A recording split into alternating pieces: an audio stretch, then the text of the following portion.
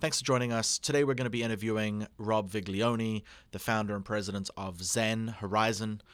Today we're going to be asking Rob a bunch of questions about what's going on at Horizon, where they're going, what's going on with their roadmap, and diving into issues like their recent 51% attack on their network.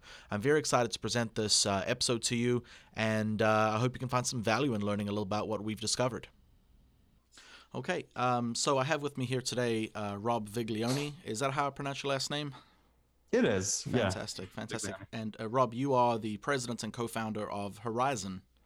Correct. Yes. Fantastic. So I'm excited to have you on the podcast to chat a little bit about what you have going on and where Zen is now going. My understanding is that Horizon is a brand expansion for Zen. That's exactly right. Yeah. So we started off as Zen Cash. And then what we did was we were kind of expanding so rapidly as a project into different areas than just currency. So we dropped the cash. The coin is just called Zen. The ticker symbol is still ZEN. But the broader project, the platform, is called Horizon. Yeah. So my understanding of Zen is that it's a fork from Z Classic originally, which was a fork from Zen Cash. But it looks like you've taken a lot of the communities from those original coins with you. Is that a fair assessment? Well, at least from Z Classic. So Z Classic is kind of a dead project. So we pulled a good chunk of the Z Classic community away. There are differences between the Zcash and the Horizon communities. I mean, Zcash is focusing purely on being a very anonymous or private cryptocurrency. Our vision, our mission, our project is quite different. So there's certainly overlap because of the privacy elements, but definitely some non-interacting elements as well. Fantastic. And so what got you involved in crypto? So I got involved personally just from a libertarian perspective of loving the concept of separating money from state. So my first engagement in crypto was when I was actually in Afghanistan doing some work out there, and I started putting together some seminars for local groups out there, kind of explaining the technology, teaching them what it's all about and how to use the tech. So from there, I actually went back for my PhD, and then I started doing some of my PhD research in crypto finance. Fantastic. Wow, there's a lot to unpack there. So what is your PhD in specifically? Finance. Okay. Yeah. And what put you in Afghanistan, if you don't mind me asking? So I was doing military intelligence work, initially a counter IED mission. And then that expanded as I joined different units and started doing different types of intelligence work. Very good. So, how involved were you with the Z Classic community before this fork happened with Zen?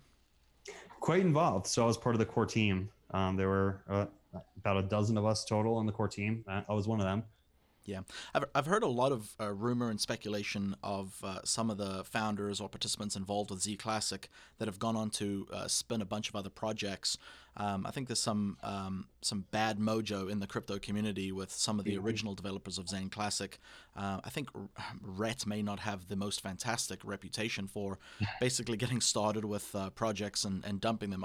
Does he have any involvement with Zen?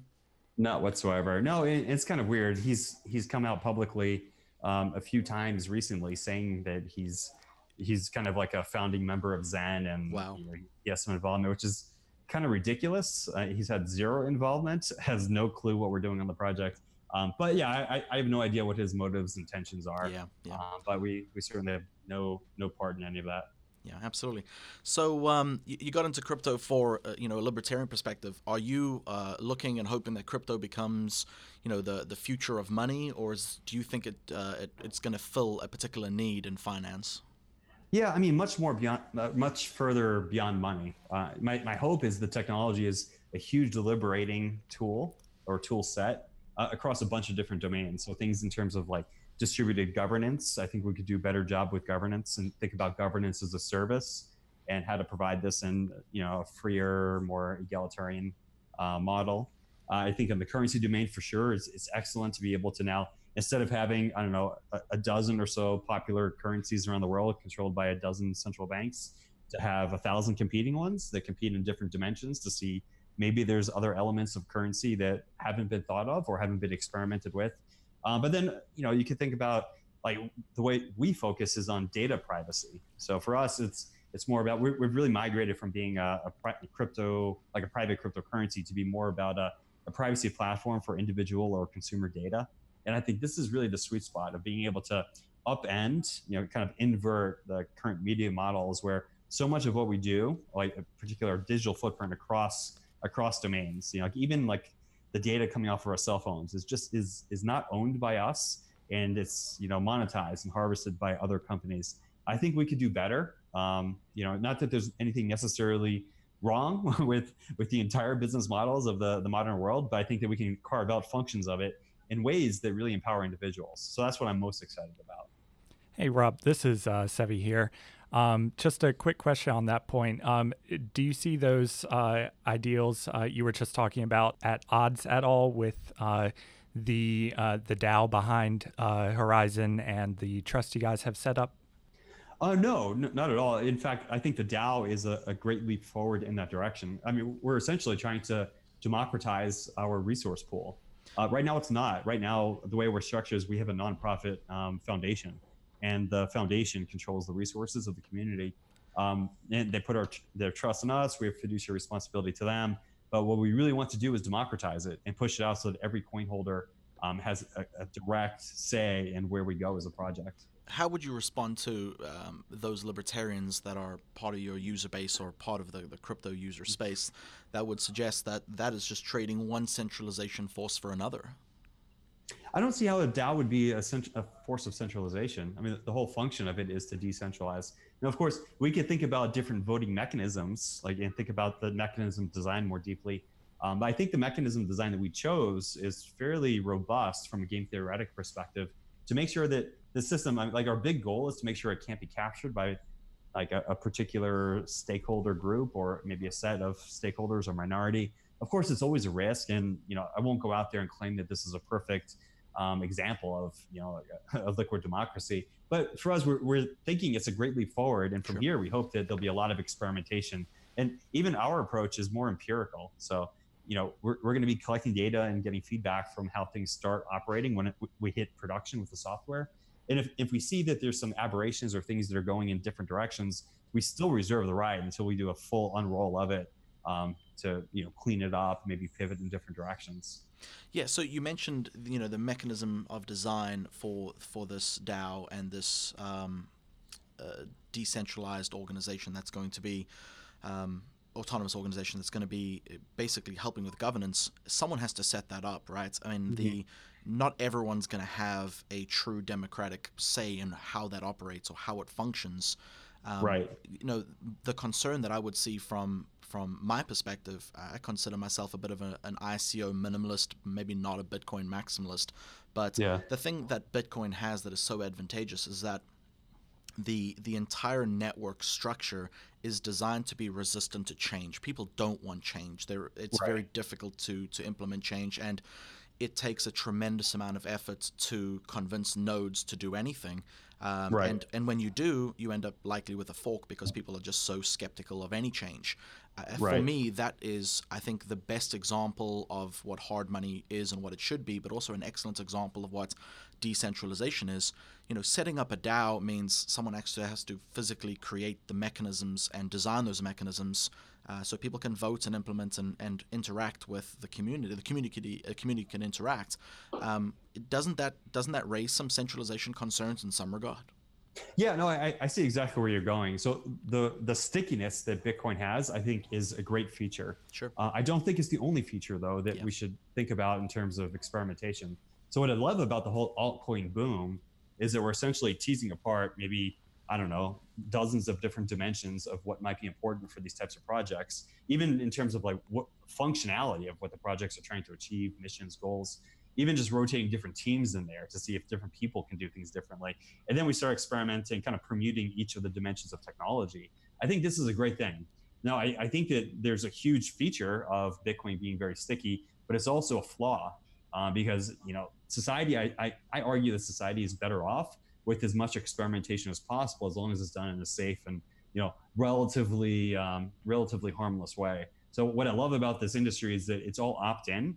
What I don't love about it is there's so much information asymmetry where people can come in here, and because it's an unregulated environment, people do scam. There's a lot of scams out there, and there's even just a lot of people that, launch an ICO or launch a project, and they have the best intentions, in the world in mind, but they just fail.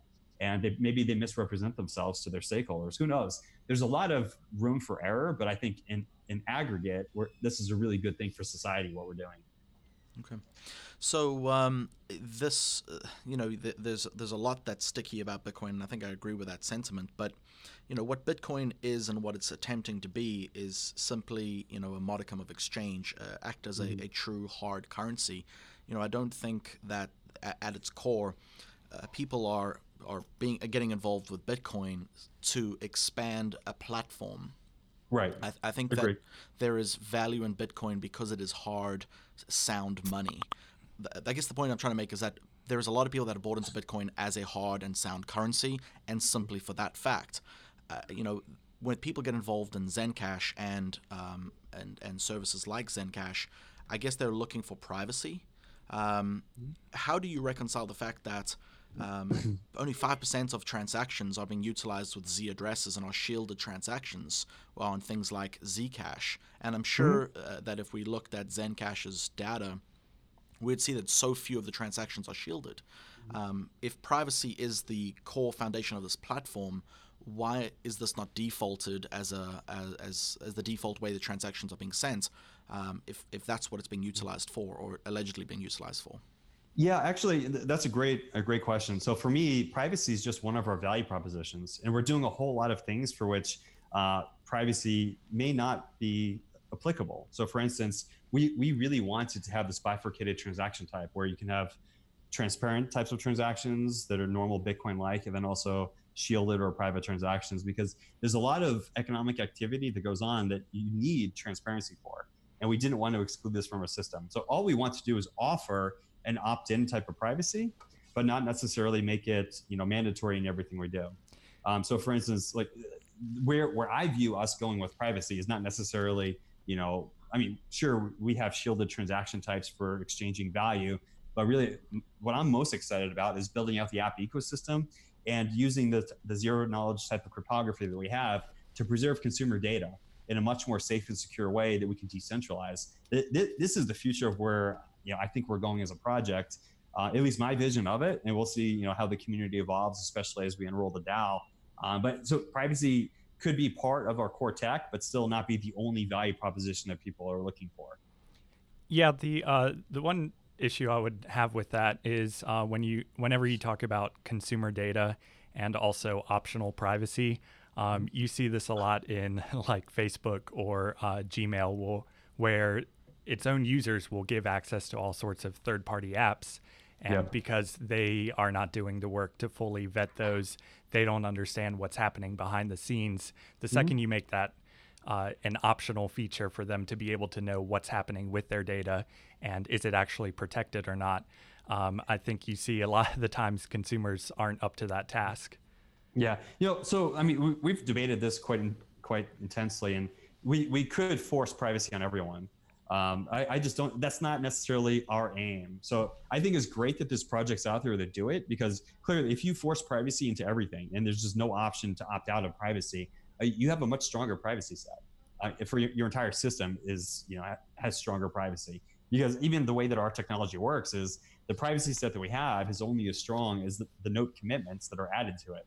Or by note commitment, I mean every transaction that chooses to opt for this additional privacy. So really, we would be much more private and secure if every single transaction were added to the no commitment set. But we just chose a different business model, and I don't think that there's necessarily. It's not like a binary thing where one's right, one's wrong. It's more like we're carving out a different part of the product or consumer space. Yeah, I think that's an interesting point. I want to jump back to something you said a minute ago in regard to the nonprofit foundation that's been operated for Zen I think it's under Horizen. Is that correct?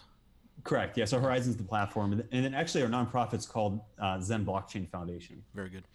You mentioned something about the foundation owing or having some kind of fiduciary relationship to the user base or to the chain in some manner. Can you expand what you meant by that? Yeah, of course. So clearly I'm not a lawyer. We probably should have had our general counsel on for these types of nuanced questions. The way that I look at it, though, is the way we set this up with an initial condition that we have a nonprofit foundation, and we have a part of the block rewards that goes into our treasury pool that is controlled by the nonprofit foundation. So the way I view fiduciary responsibility, and again from a non-legal perspective, is we have an ethical, a business, whatever type of mandate you can say, to make sure that we have the best interests of all of our stakeholders in mind for the broader system. So as we make decisions, essentially what we did with the treasury pool is we formed essentially a team, and we have our engineers on the team, our business development, our marketers, and so forth, researchers, accountants, and all that. And then we have R&D contracts that we let. We have marketing contracts, PR contracts. All of this stuff we do with what we consider to be the best interest of the community, the best interest of the project. Now, of course, it's not perfect, and of course, interests are very heterogeneous, right, or heterogeneous. So they vary quite significantly. We think that towards the mean of what the average stakeholder is looking for us to do, we're doing a pretty good job. Now, of course, people can opt in by basically buying or selling their Zen is the way that they opt into the ecosystem. Sure. So it is purely voluntary. Yeah. So I would say that just by that definition, the community is de facto supportive of what we're doing. And if they're not, they have the ability to sell their Zen and opt exit, out. Yeah. So is the community, the Zen community, looking towards the foundation to be a voice in Washington or in any states as regulation starts looking like, no pun intended here, it starts looking like it's on the horizon? Yeah. So we actually do are members of the Digital Chamber of Commerce, which is the lobby group that we're supporting. Okay, and what is your involvement with them?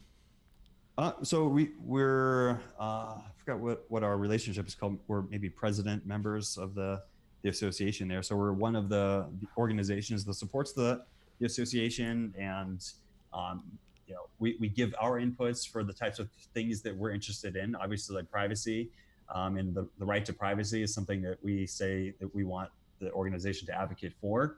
And then there's kind of in the reverse flow, they give us like education on the regulatory environment so that we can better, navigate ourselves. In fact, complying with regulation, particularly because we're a U.S. corporation or nonprofit corporation, is very important to us. We need to make sure that we're doing everything above board as much as possible. So we're always trying to iterate. In fact, we just recently went through an iteration where we work with different law firms. One of them is called Cogent Law out of DC, and we just had them investigate our project and give an opinion letter on whether or not they consider us a security. There's a lot of projects that do this, and the impetus is really, well, number one, we want to avoid any punitive regulation, because we don't want to behave in a way that we just don't realize we're behaving incorrectly. We don't think we are, but every now and then we want to do kind of an audit to make sure that we're not. Yeah, I think due diligence is a exactly, fantastic thing to do. So what is the outcome of that letter? Are you allowed to share that? Yeah, I mean, the outcome is that we're not a security according to their opinion. But at the end of the day, it's not their opinion that matters. It would be the SEC exactly. that exactly. Right. And that's why you have a lawyer, right? I mean, you want to cover your bases as best you can without having to get thrown in front of the feds. Right, exactly. So, I mean, and from my perspective, is we want to do everything right that we can. It's just that sometimes it's hard to know what the right course of action is. So that's why we hire lawyers, and we want them to help guide us. Absolutely. So, I find it, and Rob, don't take this the wrong way. I find this somewhat ironic that you've got a self-claimed libertarian and a bunch of privacy-concerned individuals buying into Zencash that are organizing and are structuring foundations to advocate and getting involved in chambers of commerce to influence federal regulation. That seems very counterintuitive, personally. Yeah, no, I get it, because I'm philosophically a libertarian anarchist, right? So for me, the ideal philosophy to me is libertarian anarchy. But I acknowledge we live in a world that is not that. So we have to comply with the world we live in and just, acknowledge the reality and try to do the best we can within it. Yeah, I think that makes you a realist. Yeah, exactly. But that's the difference between like philosophical ideal versus, the way we behave on a daily basis, right? So absolutely. I believe in freedom and peace and prosperity and all this stuff. Like, who wouldn't? But at the same time, we have these real world constraints within which we need to operate. So how does the community what is the community's position? And I don't know how much involvement you have with your day-to-day community users that are on your Discord or on your Slack. What is the sentiment towards their desire to want to use Zen and their willingness to want to cooperate with federal and state tax law? Do you have an opinion or a thought as to what your user base may be thinking towards that issue? So in terms of tax law, I really have no idea. In terms of regulation in general, I think the community wants us to be, I mean, this is my sentiment from what I take from it. Sure. I can't speak for everyone. Oh, absolutely. But the sentiment that I get is that the community wants us to be above board so that we don't get into any troubles. Like we're hoping to be a $1 trillion enterprise or multi-trillion-dollar enterprise. We're not hoping to operate like in the shadows and dark markets. So that's the direction we're going. So I hope I'm echoing the community sentiment with, we want to play ball, right? We just want, like, my thing is, I want to educate regulators so they understand what we're doing, and we can all create a win-win scenario here. So we can create value for society without being kind of unnecessarily encumbered with regulations that maybe the regulators themselves don't really understand what we're doing or what the tech is. So that's the big thing for me. It's more of an educational process. So educating regulators, I take that's not just in the U.S. now that you're living in Milan. Correct. Yeah, that's exactly right. Now, I will say we have not yet engaged the Italian government in any way. So we really have no idea what the sentiment is here. We don't have an Italian law firm yet. We are just technically a U.S. firm operating in Italy. So that whether that changes in the near future when we have to engage other governments for the regulatory sentiment is TBD right now. But for sure, I would say the vision is we absolutely have to and want to. We're still a very small organization. Sure. Let's keep it in perspective. We're a small business. Our resources are very limited.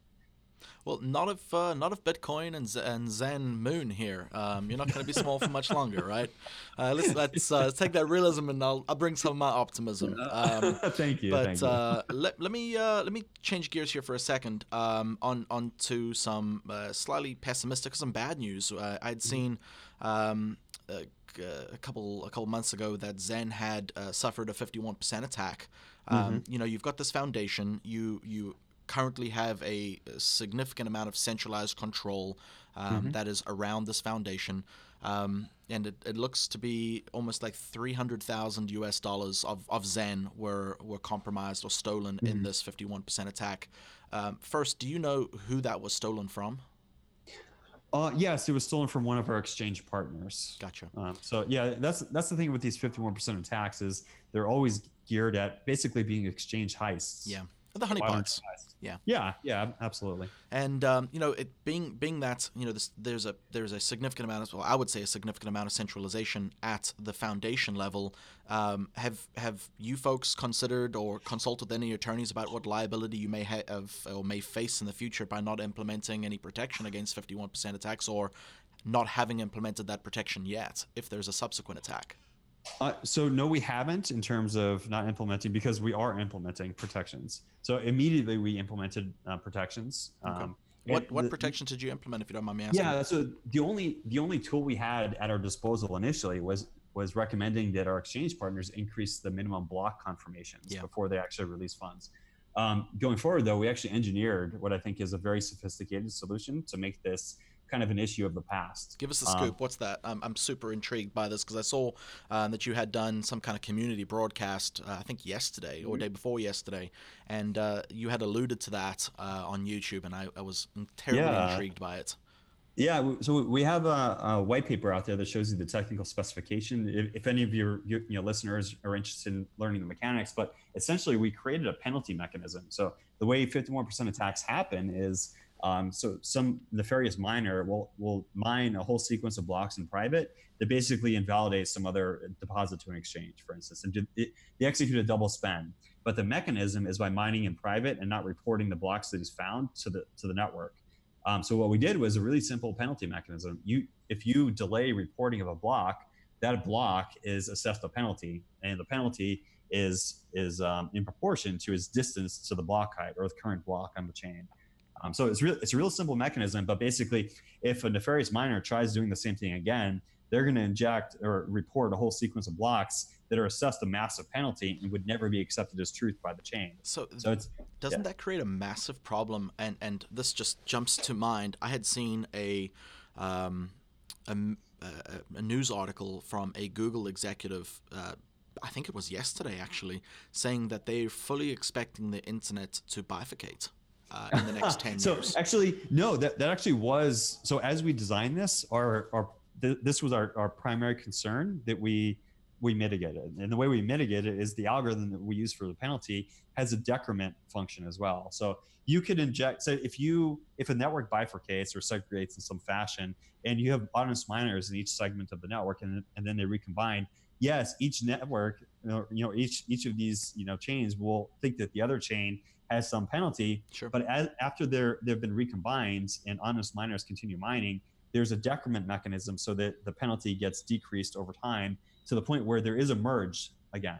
So we've been testing this robustly. Actually, this code is live on our public testnet, and we've run a variety of vignettes exactly like this. And in each of the vignettes, they've merged back successfully. So doesn't that, if in the event that there's an issue, doesn't that impose a penalty even on people that are not malicious miners? Sure. Yeah, absolutely. It would. But what we built into the algorithm is kind of a grace period. So if you're 1 or 2 blocks behind, you're not going to be assessed a penalty. It's for those that are just very clearly, there's no reason like, for instance, there's no reason you should be more than 4 blocks behind in your report. And there's not. Your block times are 2.5 minutes with Zen, if I'm not mistaken. Exactly. Yeah. Exactly. Do you think that's a function of part of the issue is that the block times are so narrow? I mean, so what narrow block times does is it could cause more uncles or orphan blocks. Sure. We don't see a significant problem. We never have had a significant problem in that. So it's 2.5 minutes really isn't that bad. Yeah. Yeah. So I guess I don't want to harp on this 51% attack because I think you guys have got a lot going on and a lot of other positive things that I'd like to explore as well. Sure. But why do you think there was a 51% attack on the Zen network as opposed to Zcash or Dash or something else? Yeah, I mean, it's a function of, so our value shot up quite significantly very quickly because we had a listing on Binance. And after the listing of Binance, our value shot up. So now you had just the bigger target on your back. Yeah, exactly. A big target on our back. We were all of a sudden much more popular. The value went up, and the mining hash rate hadn't jumped up commensurately. So I think this just caused a perfect storm for us, where we're just in the radar. Yeah. So there's been a lot of talk about the distinctions that ZK Snarks and something like Ring CT that's used in Monero offer. What made you folks decide to stick with ZK Snarks? And I understand this is a fork from Z Classic, so I mean it's kind of inherent that you're going to be using ZK Snarks. But why ZK Snarks over Ring CT, or do you see them as being comparable technologies? No, I mean, from the user's perspective, they're comparable. Now, academics could debate about, the nuances and whether or not the outcomes for being able to tease apart transactions or correlate them, from one to the other is different. But a practical, everyday perspective, there really is not that much of a difference in terms of outcomes and, obfuscation, which is what we're going for, right, with this type of technology. But what we thought was zero knowledge has a much more promising future, in the sense that it really is a zero knowledge system. Means, implies that zero information about transactions are being revealed to the network. And of course, it's very clunky, and we realize this. So we adopted a very clunky technology. It takes about 30 seconds for a standard laptop to process a Snark transaction or computation. So we knew it was clunky, but we also knew that the technology, the direction of technology is always to decrease computational burdens. And this is exactly what we're seeing in the industry. So Zcash right now is working on the next sapling upgrade, which is a massive decrease in computation requirements. So this is why we did it, was we adopted something that we knew that over time would mature, but it was best in class in terms of obfuscating technology. So bear with me here for a second. I know that Sevi's got a ton of questions that for you about ZenChat and ZenHide and a couple of the other projects that you've and he's been waiting so patiently for me to hush my damn mouth. Sure. But you're saying that ZK Snarks takes about 30 seconds on a regular laptop to process a transaction, and if privacy is a small part of private transactions, is a small part of what your platform's doing. I imagine you're spending a lot of time trying to improve that ZK Snark transaction time. Why focus on it at all if that is only a small part of your offering, and a bigger part of your offering is all of the other products that you're working on? Or is it so foundational that you need to? I think it's a small but extremely important part of what we're doing. And it is foundational to what we hope to do in the future. So it's more like setting a placeholder so that then we could use this technology and say smart contracts, use this technology, across business systems that we integrate into like our sidechain platform that we're looking to build. So there's a whole bunch of stuff that we want to do in the future for which this technology was just an excellent foundation. And we know that the burden of the computational burden of the technology is going to be collapsing over time. So, it was kind of like in the early days of the internet, that the internet was clunky. It's really slow with dial-up. But we know that the curve over time is you're going to have, like we do today, fiber and other ways of, the technology that we have today would have been unthinkable 20 years ago. And we suspect that the same thing would happen with our technology. Fantastic. So do you have a sense of how many transactions are happening in a day right now with Zen? I do. I mean, I'd have to add it up. I was asked this before. I should probably have it offhand, but it's about 15 to 20 transactions per block on average. And every block, is every 2.5 minutes. Yeah. So you could multiply that out. Yeah, so a fair number for a coin with a significant amount of promise. So I definitely want to turn a remainder of this conversation over to Sevi, and I definitely want to be a part of that conversation as well. But what I have been impressed with, and I've been involved in the crypto space and with Bitcoin for a while, but I absolutely love and I don't tote on coins that are not Bitcoin very often, but how transparent you guys are. I have rarely enjoyed looking and diving into something that I've never looked into before, but seeing how involved your foundation is, how much community involvement you have, even on those bi-weekly updates, how many people you have on the line to give updates on what's going on internationally. I think that's an excellent business op approach to dealing with this and showing that there's a lot of involvement in the community. I thought that was an excellent way of doing things from a business perspective, but at the same time, it showed a lot of transparency as well, talking about where you're going and what you're doing, giving percentages of how far projects are complete. So not really a question, but kudos to you, Rob. I thought that was pretty badass. No, thank you so much for saying that. I really appreciate it because it is very costly to do this. Sure. I mean, it's like we're giving a quarterly board review every 2 weeks. Yeah. It really is. Yeah, it felt that way. I mean, that was an hour-long meeting. I really like we do an hour-long podcast. It takes about 3 hours of prep time to do that hour-long. So it's definitely an investment, but I think it's a good investment. Exactly. I have no doubt that it's a great investment. You may not get me to invest into Zen, but I certainly am appreciating what you're doing. We never want to, encourage people to invest in Zen because we don't ever want to be a security. Yeah. So if you want to participate in the Zen network, that's a different story. Absolutely. Yeah, so I just had some questions about some of the other items on your roadmap. You were talking about utilization of Zen as a currency, but what kind of utilization of Zen Chat do you have? Very minimal. So Zen Chat it's a minimum viable product, an MVP that we put out there to really do proof of concept. So we developed a messaging protocol using ZK Snarks, and we put together an MVP product. We haven't matured it since then. And realistically, what we're going to do is we're likely going to migrate this over to a side chain so that we don't have chat, going over the main network, because that really could bog things down unnecessarily.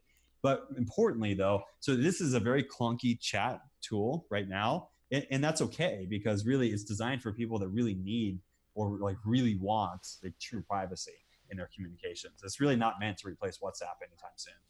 Yeah. So do you have plans to push harder on that project and try and get wider adoption? And what would you tell users of like Signal or even people just using plain old PGP encrypted email? What are the advantages that ZenChat has over those other products? Yeah, I mean, the clear advantage is that we use zero knowledge cryptography so that every transaction that happens on our network, you can't tell whether it's a financial transaction or a messaging transaction. For instance, when you download Signal or Telegram onto your phone, you're actually giving information to these companies. They pull your contact lists right away. So, there still is metadata that's available on each of these chat apps, even though they're end-to-end encrypted. And even that's coming into question. So what we give is total privacy, right? There's the only way for anyone to even get a hold of you is for you to communicate your kind of messaging ID to them or your Z address. So it's pure privacy for those that really need it, maybe for the real paranoid. But for us, it's really a placeholder. And the way I differentiate these things is I have things in my head or in our kind of future roadmap, but we don't really talk about them yet because we want to be we don't like to hype things as a project. We try to be humble, and the only time we really talk about things is when we actually have in works plans to develop like a project plan and resource a project plan. So the things that you see on our roadmap right now, like on our Trello board, for instance, are things that we actually have scoped out and resourced. And then like the things that you guys mentioned, the biweekly update that we gave a couple days ago. Those are the types of projects we typically talk about because they're scoped, resourced, and we have work to completion on them. So, but for sure, yes, a messaging app will come in our ecosystem. And I hope many messaging apps come because the way that we're designing this actually is we're building out a very generalizable sidechain system that we hope to have a lot of DApp developers building on top of. So we'll probably put out, and this is one thing is we're actually launching a for-profit company to be the first company to start kind of initializing some of these apps in ways that may be for-profit, maybe not. Maybe there's different types of hybrid profit models, but a messaging app will for sure be part of that, but we don't yet have it scoped. I don't imagine you're going to be forming that privacy chat business for profit in Russia. No, that's for sure true. Okay. Yeah. Cross that off my list of questions. Right, exactly. So I wanted to ask, I know you just said you guys don't talk about things that are too far out in the future, but I was curious because it had such kind of prominent placement on your website is Zenhide and the whole domain fronting thing. And on the white paper. And on the white paper, yeah. So I was definitely curious about that because I've been following along with, Signal and Telegram's issues in Russia and all the problems that they've had to change cloud providers or CDN providers multiple times because these avenues for domain fronting are one by one getting shut down. So do you have current cloud or CDN providers that you're partnering with, and do you expect those relationships to hold up? Yeah, this is a great question, and thank you guys for pulling out the hard ones because this is something that we should clarify. Is we went with this our initial white paper and our initial vision was to include domain fronting into all of our nodes through CDN providers. We started building this technology out and then realized that it really wasn't very effective. And as the CDNs were closing shop, it became less and less effective. So we decided to actually pivot. And we have, so the reason why we haven't taken it down from our website yet and from all of our documentation is because we actually have a really cool and I would say better solution that we're exploring right now privately. And we hope in the next couple of weeks to have an announcement of a project that would be under the Zenhide banner. It wouldn't necessarily, it's for sure not going to be domain fronting, but it's another obfuscating technique for data to, flow over the web. Are you willing in this very private podcast to share a little sneak peek of what that may be?